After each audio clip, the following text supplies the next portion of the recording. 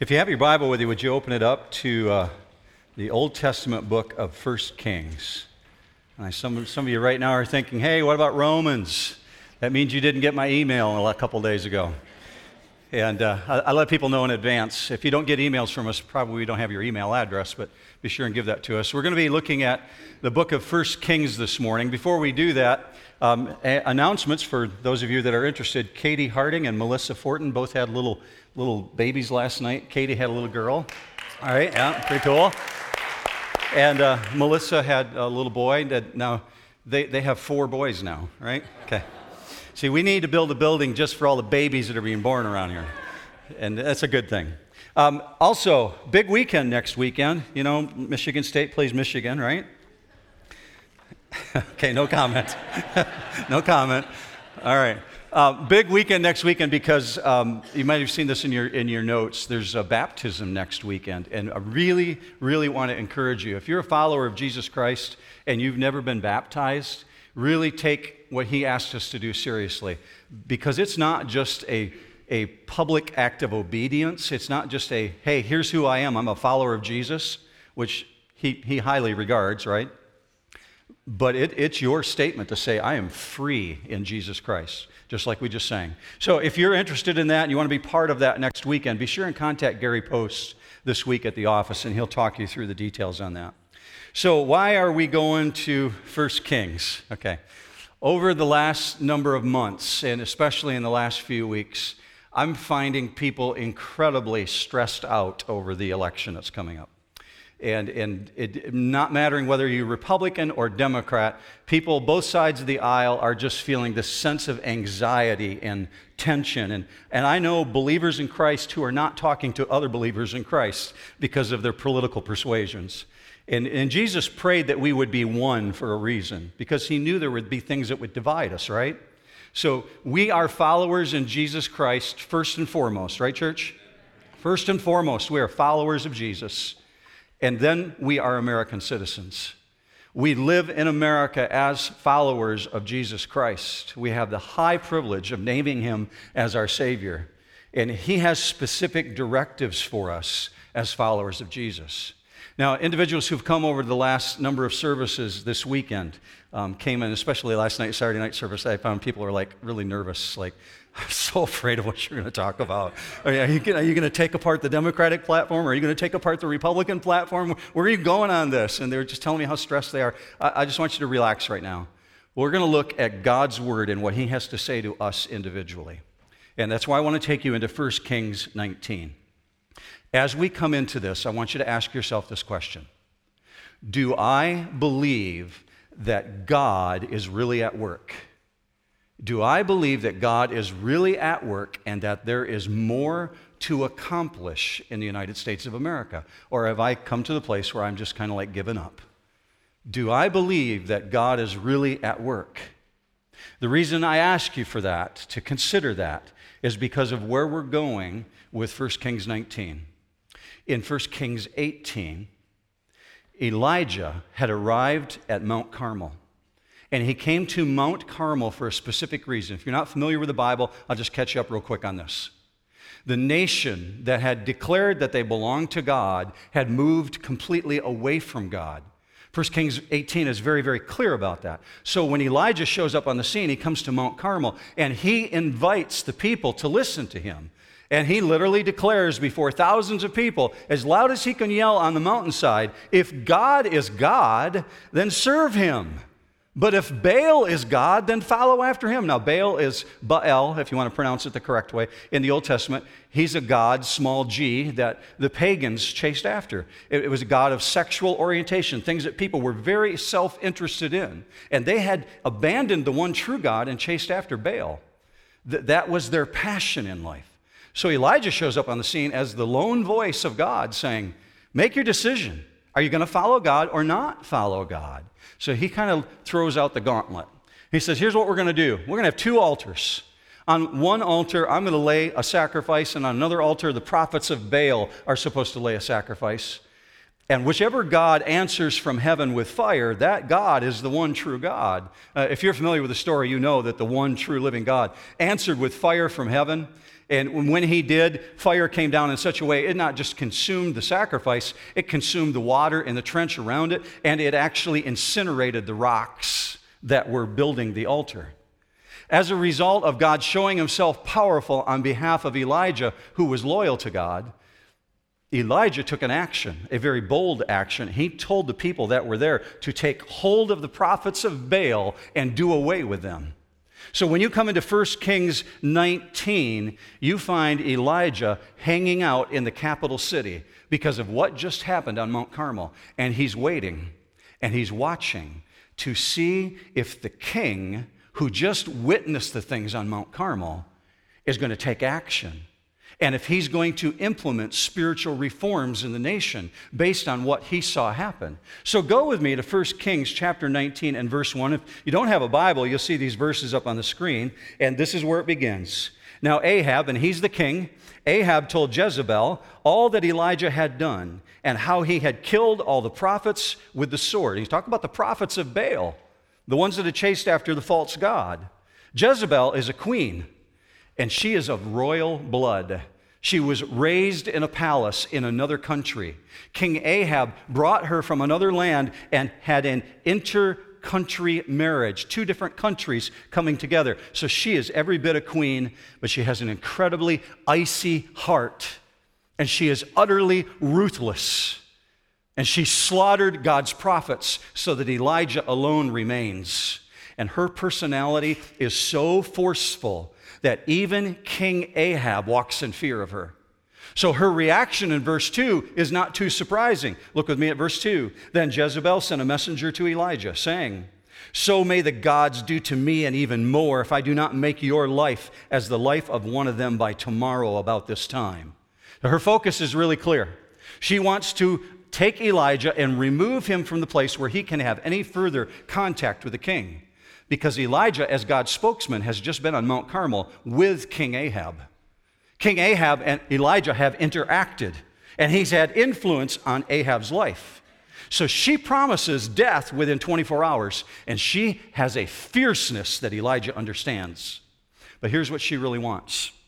What she really wants is for Elijah, the man of God, to be discredited before the nation. And how do I know that? Because she very easily could have sent assassins out. She could have sent her soldiers out. But she sent messengers out to say, here's your warning. If she wanted him dead, she could have killed him right then.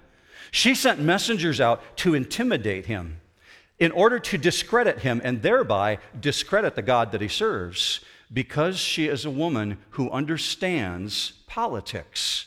She knows something about leadership. She knows that without strong voices, without individuals who are willing to take a stand, that the activities of God will be diminished. So she has a goal. Her goal is she wants to silence the voice. And the threat is very, very effective, to the degree that Elijah runs for his life. So just when God can use him most, he fails. Go with me to the next verse, verse 3. And he was afraid and arose and ran for his life and came to Beersheba, which belongs to Judah, and left his servant there. So he runs without stopping, right? And we're told, if you read the story further, you'll find for like 3 to 4 days, he's hightailing it out of the capital city. And he goes to Beersheba, which is a town that's at the very furthest southern extreme of the kingdom. But Jezebel can even reach there, to the southernmost city. So Elijah dismisses his servant because there's no reason to put his servant's life at risk. He sets him free, and his pride is absolutely shattered, so he wants to be alone. So he goes further into the desert, verse 4. But he himself went a day's journey into the wilderness and came and sat down under a juniper tree. And he requested for himself that he might die and said, "It is enough now, O Lord. Take my life, for I am not better than my fathers." You ever been at the place where you're completely tapped out?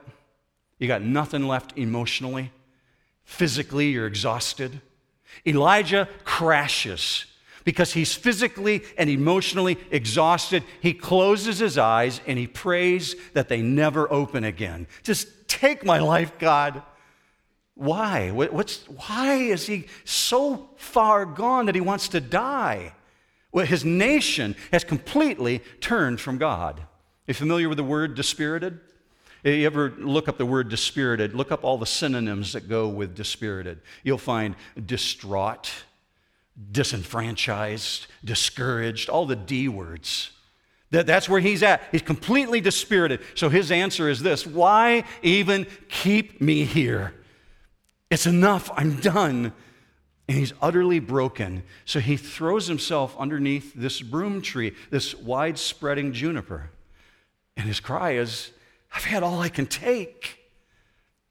Have you ever talked like that? Found yourself at the place where, like, I'm done. Like, man, if she gets elected, I'm moving to Canada. Or if he gets elected, I don't know where I'm going. I'm going someplace else. I mean, right? Depending on who your candidate is, who your circle of friends are. People are absolutely distraught over the situation. And Elijah finds himself there. I'm completely gone. I know he doesn't really want to die. How do I know that? Because he could have easily gone back to the capital city and Jezebel would have helped him with his request, right? Okay, so he didn't really want to die, but he's just gone emotionally. We think we've maxed out our capacity, but God knows better. God knows what he needs, and what he needs is perspective. He needs to be reoriented. The main cause for his failure is the main cause why you and I fail. And I've been right there. I've done it myself. You'll see it in your notes. I put 3 reasons, and here's what they really are. He not only needs to be reoriented, he truly believes, he absolutely is convinced that he understands everything that's going on. He thinks he sees all the things that are happening. And he's listening to a Jezebel in his life.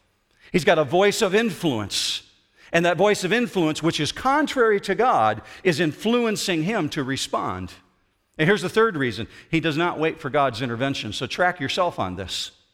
Look at yourself. Do you ever come to the place where you think you know the whole picture, where you've got it all down? Elijah, in number 2, he's intimidated by the other voices of influence around him, the ones that are contrary to God. And here's the one that I've messed up on the most in my life: getting ahead of God, acting outside of what God asked me to do. So you find the mighty prophet of God, Elijah, whom Jesus himself quotes. The mighty prophet of God, curled up in a ball under a bush, closing his eyes like, God, just kill me. Go with me to the next verse. Verse 5, he lay down and slept under a juniper tree, and behold, there was an angel touching him. And he said to him, arise, eat. Then he looked, and behold, there was at his head a bread cake baked on hot stones in a jar of water. So he ate and drank and lay down again. I'm convinced as I read this story that he has eaten very, very little on this journey. He's moving at such a pace he hasn't stopped to refresh himself. So his depression may be in part due to his physical weakness. He needs sleep, and he needs a meal. But notice this: before God deals with the spiritual issues in his life, he's going to deal with them at the physical level. He's going to meet his needs physically before he hits them on the spiritual issues. I want you to be encouraged in this action that you see going on here. You got somebody in your life who's thoroughly discouraged right now? Maybe you're thinking, yeah, me, right? Maybe you know somebody who is thoroughly discouraged. It's one thing to remind them that God cares, but don't ever leave somebody just hanging there. That God cares, be well. Don't just leave them there. Meet the need. Be Jesus to them. Look what God does for him. He opens his eyes, fresh, warm bread. And what's better than a drink of water when you're in the desert? Does God know what he needs? Absolutely. Verse 7, the angel of the Lord came again and second time touched him and said, arise, eat, because the journey is too great for you. So he arose and ate and drank and went in the strength of that food. 40 days and 40 nights to Horeb. That's another name for Mount Sinai. He went for 40 days and 40 nights to Horeb, the mountain of God. So he's got this 40-day walk to the same place that God has met other people, where God has engaged others and challenged them about who they are. Now, interestingly, if you study geography, you'll find that Beersheba to Mount Sinai, that's only 100 miles. Average human walking 20 miles a day, they could make it there in 5 days. It takes him 40 days. What's going on? He's wandering. He's wandering because he's distraught. And when he's done wandering, he arrives at the cave, verse 9. And he came there to the cave and lodged there, and behold, the word of the Lord came to him, and he said to him, "What are you doing here, Elijah?" That is a really, really hard question, church. I've had God ask that question.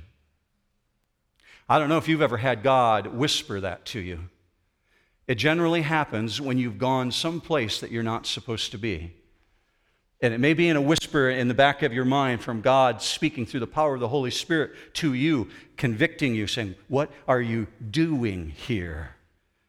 I've been in that place where I ran to my cave. If you track Elijah's life, you will find that at every single point in his life, every time when he went to do something, it's because God sent him. God gave him the directives, except here, except at this point. God didn't send him there. Elijah left on his own. Running was his idea, not God's, and he left in fear. So God asked the embarrassing question, and the embarrassing question is, "What are you doing? What are you doing here, Elijah?" And you can tell it's an embarrassing question because he goes into defense mode. He instantly begins to try and explain his reasoning. Go with me to verse 10. He said, "I have been very zealous for the Lord, the God of hosts, for the sons of Israel have forsaken your covenant, torn down your altars, and killed your prophets with the sword, and I alone am left, and they seek my life to take it away." It has been my experience, church, that every time God asks hard questions, they are meant for self-evaluation. It's not because God wants an answer. God doesn't need us to inform him. "Oh, thanks, Elijah. I appreciate you telling me that. I had no idea." That is not what's going on here. God's asking him to evaluate himself. Think of Jesus in the garden of the cemetery, where his best friend Lazarus is laying behind a rock wall inside a tomb. And Martha's grieving, and Mary's grieving. And Jesus comes on the scene and says, "I am the resurrection and the life. He that believes in me will never die. Martha, do you believe this?" See, that's God asking a self-evaluation question. Moses shows up and begins in a conversation with God, and he begins arguing with God when God says, "Moses, you're going to be my spokesman before Pharaoh." And Moses argues back, and God says to Moses, "Who formed man's mouth, Moses?" Job begins challenging God as to whether or not the things that he's going through in life should really be happening to him. And God says to Job, "Where were you when I formed the foundations of the earth? Tell me if you know, for you are so wise." See, that's God asking for self-evaluation. Does Elijah not understand the depth of his failure? He reveals the depth of his discouragement because he believes, he's convinced he is all alone in this. So from God's opening question, Elijah is dismissing his nation as being utterly beyond the reach of God, utterly beyond hope. So instead of confessing his own issues, he begins arguing his case, and Elijah waits for God to give him a comment back. And there's no comment. The emptiness between verse 10 and verse 11 is profound. Elijah has traveled for 50 days on foot to get to the place where he can hear from God. No, stop. Where he can tell God. You ever been in the place where you want to tell God, "I'm all alone here. I'm the only one that sees things the way they're supposed to be. Don't you know what's going on? Can't you do something about this?" He's there to tell God, and he's made his case, and then nothing. I don't have a good cricket sound. I'd make cricket sound if I could. Crickets. Have you had God be silent in your life? Maybe it's because you're in telling God mode as opposed to listening for the gentleness of his voice. Maybe it's because the complaint is louder than the voice speaking back. Go with me to the next verse, verse 11. So he said, "Go forth and stand on the mountain before the Lord." And behold, the Lord was passing by. See, God made no comment about Elijah's complaint. So he said, go forth and stand on the mountain before the Lord. And the Lord was passing by, and a great and strong wind was rending the mountains and breaking in pieces the rocks before the Lord. But the Lord was not in the wind. And after the wind, an earthquake. But the Lord was not in the earthquake. And after the earthquake, a fire. But the Lord was not in the fire. And after the fire, a sound of gentle blowing. So as soon as Elijah steps from the shelter, he's met with this awesome power. The twister is just ripping rocks from the mountain. They're going crashing down to the valley floor below. And then the earth begins to shake. And then fire, the Hebrew text says, there's a fire in the sky, blazing and lighting up the night sky. That Elijah sees this lightning flashing all around him. And if you're like Elijah and you're like me and you're thinking, yeah, bring it, God. This has got to be God's presence. See, he's just come from Mount Carmel, right? He saw God bring fire from heaven and consume the altar. Surely this is God's presence. But the Bible says, but God was not in the fire. God was not in this. Why the earth, wind, and fire then? Focus on what the Bible says is there. Focus on the still, small voice. The Hebrew language calls it the gentle voice of absolute stillness, a faint whisper. Elijah, Elijah, Elijah, Elijah, Elijah. Be reminded, church, God is not only seen in the gigantic. My experience is that many, many, many times he is more often found in the stillness. Mount Carmel is wonderful. The blaze of God is amazing, but lasting spiritual work is often, most often, accomplished by God working quietly, stilly, behind the scenes. Do you notice the tender, loving mercy of your God in this story? You need to see what's not there. What is not there is no rebuke. There's no reproach. He doesn't bring to Elijah, Elijah, you were so reckless. Can't believe you ran away. What is this that you're asking for death? God could scold Elijah like that, couldn't he? But it's not there. Instead of rebuke, find me, Elijah. Find me in the stillness. See, I need to be reminded, and I bet you do this morning, while our God is a God of judgment, he is also a God of mercy and grace. Somebody say amen to that. Amen. Our God is as gracious as he is a God of judgment. He's not any less than one in the other position. And he is this gentle voice calling out, Elijah, what are you doing?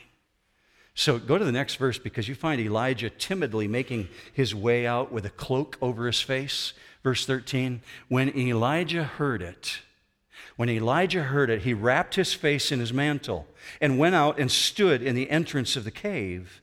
And behold, a voice came to him and said, what are you doing here, Elijah? Focus on verse 13. Elijah heard it. No doubt he heard the earthquake, the rocks crashing to the floor. No doubt the thunder was loud. No doubt the powerful wind caught his attention. We're told Elijah heard it. Heard what? The still, gentle whisper. Elijah, what are you doing here? The same God, hear this again, the same God who can bring judgment is also my God who says, I am stillness, I am gentle, I am mercy, and I am dealing with you, Elijah. What are you doing here? I'm talking to you specifically, Elijah. Elijah needs this, church, and I need this. You need this. We are living in a world that is far from God. And I'm not just talking about the United States, I'm talking globally. We live in a world that is far from God, and our human emotion naturally wants to go in gear, like we've been talking about in the book of Romans over the last weeks about way that God brings judgment and that he's qualified to bring judgment. But what we're seeing here is, even though we live in a world that is far from God, and our temptation is to say, God, judge them. To drive the point home, God raises the same embarrassing question. What about you, Elijah? What are you doing here? Watch his answer. Go with me to the next verse 14. Then he said, I have been very zealous for the Lord God, the God of hosts. For the sons of Israel have forsaken your covenant, torn down your altars, and killed your prophets with the sword. And I alone am left, and they seek my life to take it away. Perhaps you didn't hear me the first time, God. Right? I'm going to say it louder, and I'm going to say it faster. The nation that I live in has rejected you, and I'm the only faithful one.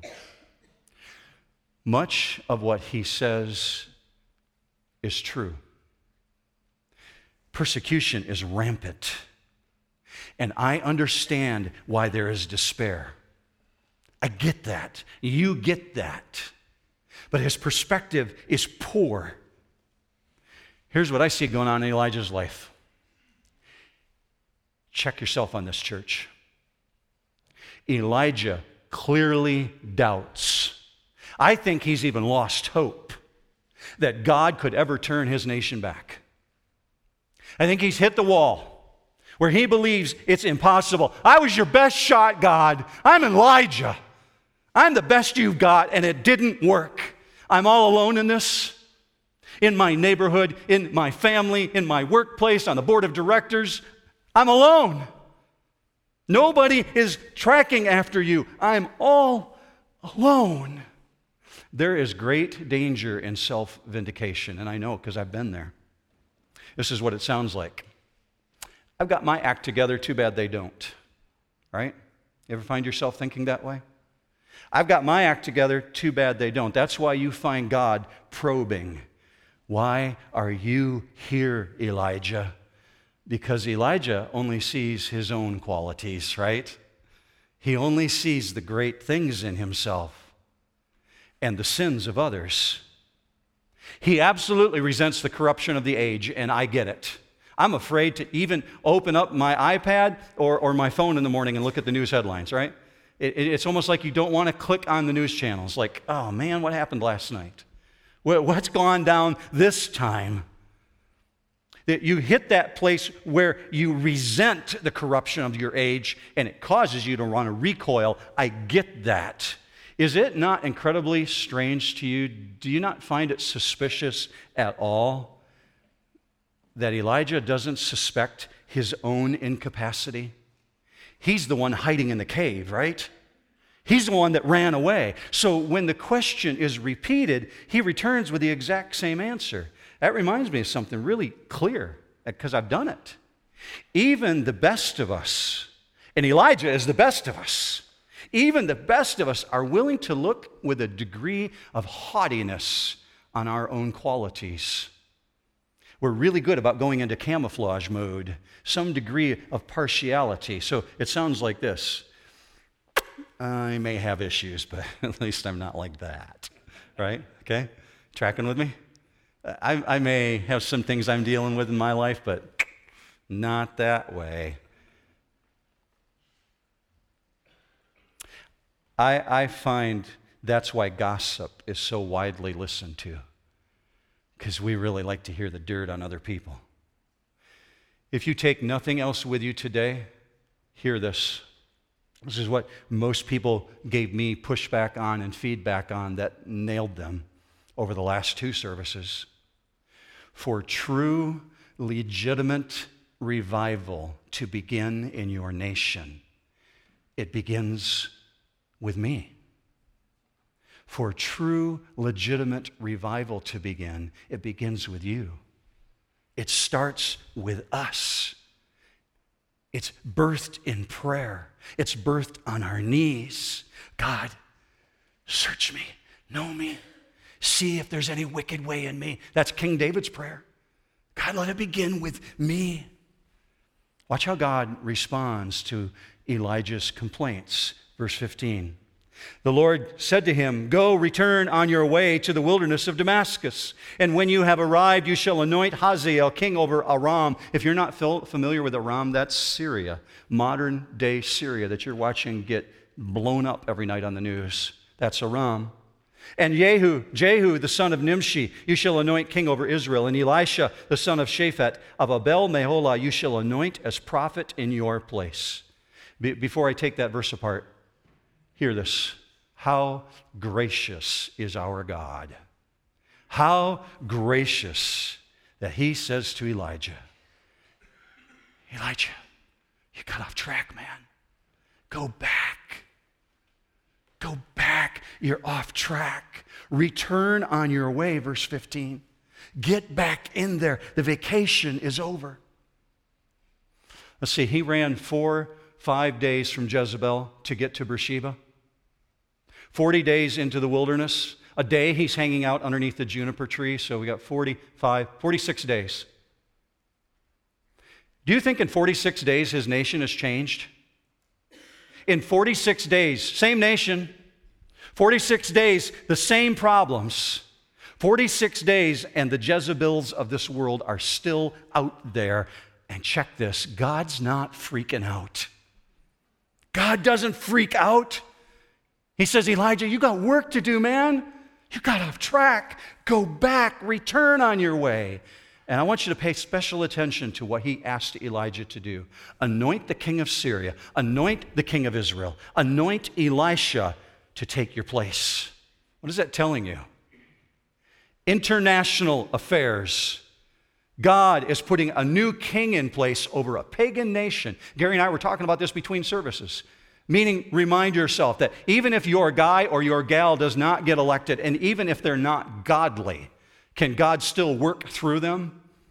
The political structure you're seeing here are international politics. The king of Syria, which God says, I'm going to put a new king in place.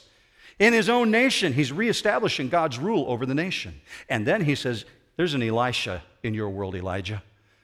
There's a spiritual person coming after you who's going to pick up the mantle and take it over when you can't do it any longer. Why? Ask yourself, why is he telling him to do this? Because there is a future. Because there is a future, and the future needs godly voices. And so God's putting the people in place because Scripture says God raises them up and God puts them down. God raises up rulers and God puts down rulers. Verse 17 finishes the story. It shall come about that the one who escapes from the sword of Hazael, Jehu shall put to death. And the one who escapes from the sword of Jehu, Elisha shall put to death. Yet I will leave 7,000 in Israel, all the knees that have not bowed to Baal, and every mouth that has not kissed him. If you happen to have the New International Version of the Bible, your translation is a little more accurate than the New American Standard you see on the screen. The next verse that you see up there, that's the NIV. It says, I have reserved. That's that Hebrew word you see in your notes this morning, shahar. God has caused to swell up a remnant, 7,000 Elijahs, individuals who will go out and do what Elijah's been doing. God's saying, I'm going to be using my voices in this nation. I've been holding them in protective reserve. How does he identify them? Because these are the ones who have kept my ways. Even when culture has gone the opposite direction, God says, I've got 7,000. In other words, I'm in control, Elijah. In other words, Elijah, I have things going on that you haven't even begun to imagine. That means Mark Kring doesn't know everything that God's working on. And don't look too proud at me because you don't either, right? We think we do. We think we see the complete picture. God says, I've got things going on you haven't even begun to imagine. If you're a student here, high school, college, I'll just step it up. Let's go to 35. You're 35 and under. You getting tired of all the election conversation? I see by the nods of the head you are and smiles, right? I'm not going to isolate you out if you're over 35. I know you're getting tired of it. I understand that. You're getting tired of all the debate, all the rancor, the fighting, the division. Hear this. God has plans for the future. God has plans. And so you see him, even when Elijah thinks it's over, God's saying, it's not over till I say it's over. I'm not done yet, Elijah, just because you think you know everything that's going on. So if you're a follower of Jesus Christ this morning, hear this. This is where the exercise of faith kicks in. If you're a follower of Jesus Christ, you have to check yourself right in this moment. It's in these moments you have to ask yourself, do I really believe that God works all things together for good? Even when I can't see it, even when I can't understand it, even when I can't make sense of it, God works all things together for good, even when it looks like it's a mess. So ask yourself what you asked yourself in the beginning when we started. Do I believe that God has more to accomplish in the United States of America? Do I believe that God is done, or does He have more going on? And I want you, if you came in here with stress this morning, if you came in here with tension, it's okay. Elijah was right there with you. Elijah was absolutely stressing out. He thought it was over. So consider yourself in good company, okay? You're thinking like Elijah, right? You're in good company. He's human, just like we are. It is okay, church, to go to the cave. It is okay to go to some place where you need to get refreshed, to lick your wounds. You study the life of Jesus, and you're going to find that He went to the mountains. Early in the mornings, they found Him in quiet places away from the crowd. I especially love it when He went to the lake shore, because, I'm with that, right? The problem with the lake shore is, though, you want to stay, right? So if you're thinking like you're going to move to Canada the day after the election, and you're a follower of Jesus Christ, check yourself. God might be saying, wait, did I send you there? Because I can use you right where you're at. It is so tempting to want to stay at the lakeshore, but God's direction is engage. Return on your way. Even when culture turns, God, they're killing everybody. Yep. Even then, Elijah, especially then. Because when culture keeps rejecting God, you know what it's evidence of? It's evidence for us to remember the most important thing. We live in a world that desperately needs Jesus Christ. We do.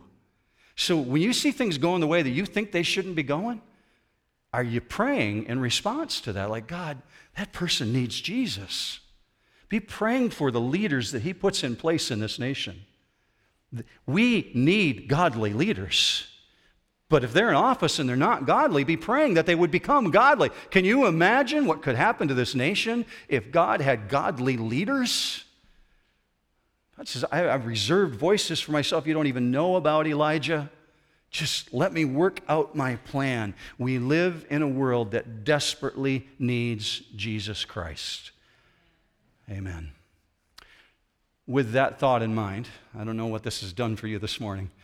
Maybe it's a punch in the gut, or maybe it was encouraging. I hope it was both. I'm going to pray for us. Would you join me in that?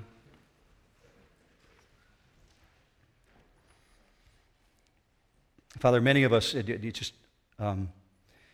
large numbers of people have filled this auditorium over the course of the weekend, and I felt the presence of your Holy Spirit speaking. And maybe in ways that we didn't anticipate that you were going to speak. I pray for each and every individual here, man, woman, child. God, that we would be a people who would respond to what we see you calling us to individually, where you push on our lives. Let it begin with us. God, I ask that on behalf of our church, that we would be a people who would respond, and God, our response can change the world. We see what you did with just 12 disciples, that we would be so sold out to you that the world has to take notice. Put your blessing upon New Hope in such a way that everyone will know that we are a people who stand for the living God. regardless of what happens in society. Father, I pray your hand on these people who have willingly taken this time to be here today. Use them this afternoon and tomorrow and the next day. Use us as a force for your kingdom. We pray for this in Jesus' mighty name, in whom we have freedom.